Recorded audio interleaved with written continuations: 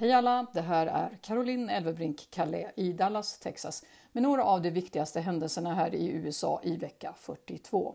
USAs högsta domstol sa i fredags att det kommer att ta upp Texas hjärtslagslag den 1 november, men utan att diskutera aborträtten och utan att blockera lagen under den tid den går igenom en domstolsprocess som kommer att utreda om lagen är giltig eller inte. Istället kommer Högsta domstolen att undersöka om den federala regeringen har rätt att stämma delstaten Texas i det här fallet. Texas Heartbeat Act, som skrevs under av guvernör Abbott i september, har länge varit en het potatis då den ger privatpersoner rätt att stämma alla inblandade i en abort som utförts efter att fostrets hjärtslag hörts, mellan 6 till 8 veckor ungefär.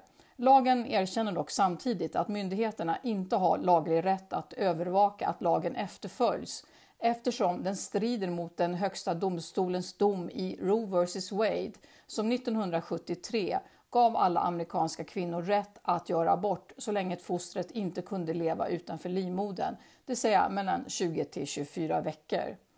Det hela är med andra ord en politisk ploj för att undvika lagprövning och som hade avslöjats så fort någon privat aktör hade stämt Texas över en abort.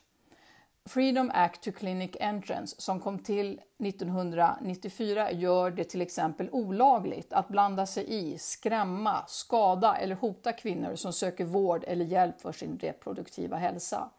Men det är inte bara Texas som visar att de är beredda att missbruka lagsystemet för politisk vinning. Justitieminister Merrick Garlands beslut att stämma Texas över hjärtslagslagen är precis lika politiskt. Den federala regeringen utför inte aborter så justitiedepartementet har ingen laglig rätt att blockera eller stämma över delstatslagen.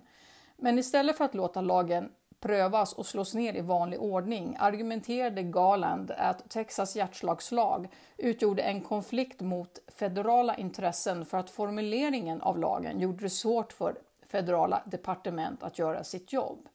Så frågan är om allt politiskt manövrerande och högljutt käbbel har mer att göra med Mississippis abortlag som Högsta domstolen kommer att ta upp i december än den har att göra med Texas hjärtslagslag.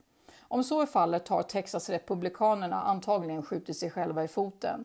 För den dåligt konstruerade lagen har blivit ett formidabelt slagträ i den allt hetare abortdebatten och kan rasera vad pro-life-grupper har argumenterat i snart 50 år. Att aborter är en politisk fråga som ska bestämmas av väljare i delstaterna och inte av den federala regeringen. Mississippis abortlag som förbjuder aborter efter 15 veckor går efter samma linje.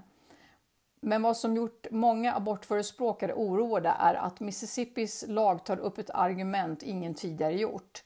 Man ber nämligen Högsta domstolen titta på aborter ur perspektivet längden på graviditeten och undue burden-testet. Det vill säga huruvida en lag utgör en onödig börda för en kvinna som söker en abort, säger Jonathan Turley, en professor i konstitutionell lag på George Washington University Law School. Mississippi-lagen är det mest lovande tillfället för pro-life-grupper att ha en vinst i Högsta domstolen sedan 1973, säger John Seago som leder Texas Right to Life. Vi är optimistiska. Fortsättningen följer och i mitten av 2022 kommer det att visa sig om den klassiska konflikten mellan den federala regeringen och delstaternas rättigheter kommer att förändra aborträtten och om Högsta domstolen är en konservativ domstol som föredrar inkrementell förändring eller en domstol som föredrar stora svepande förändringar. Det var allt för mig den här veckan. Tack för att ni har lyssnat och hoppas vi hörs snart igen. Gå gärna till min nya Facebook-sida Hänt i veckan med Caroline Elvebrink-Kalle. Jag postar information där som inte alltid ryms i poddarna och det finns möjlighet till att ställa frågor och diskutera olika ämnen. Hej hej!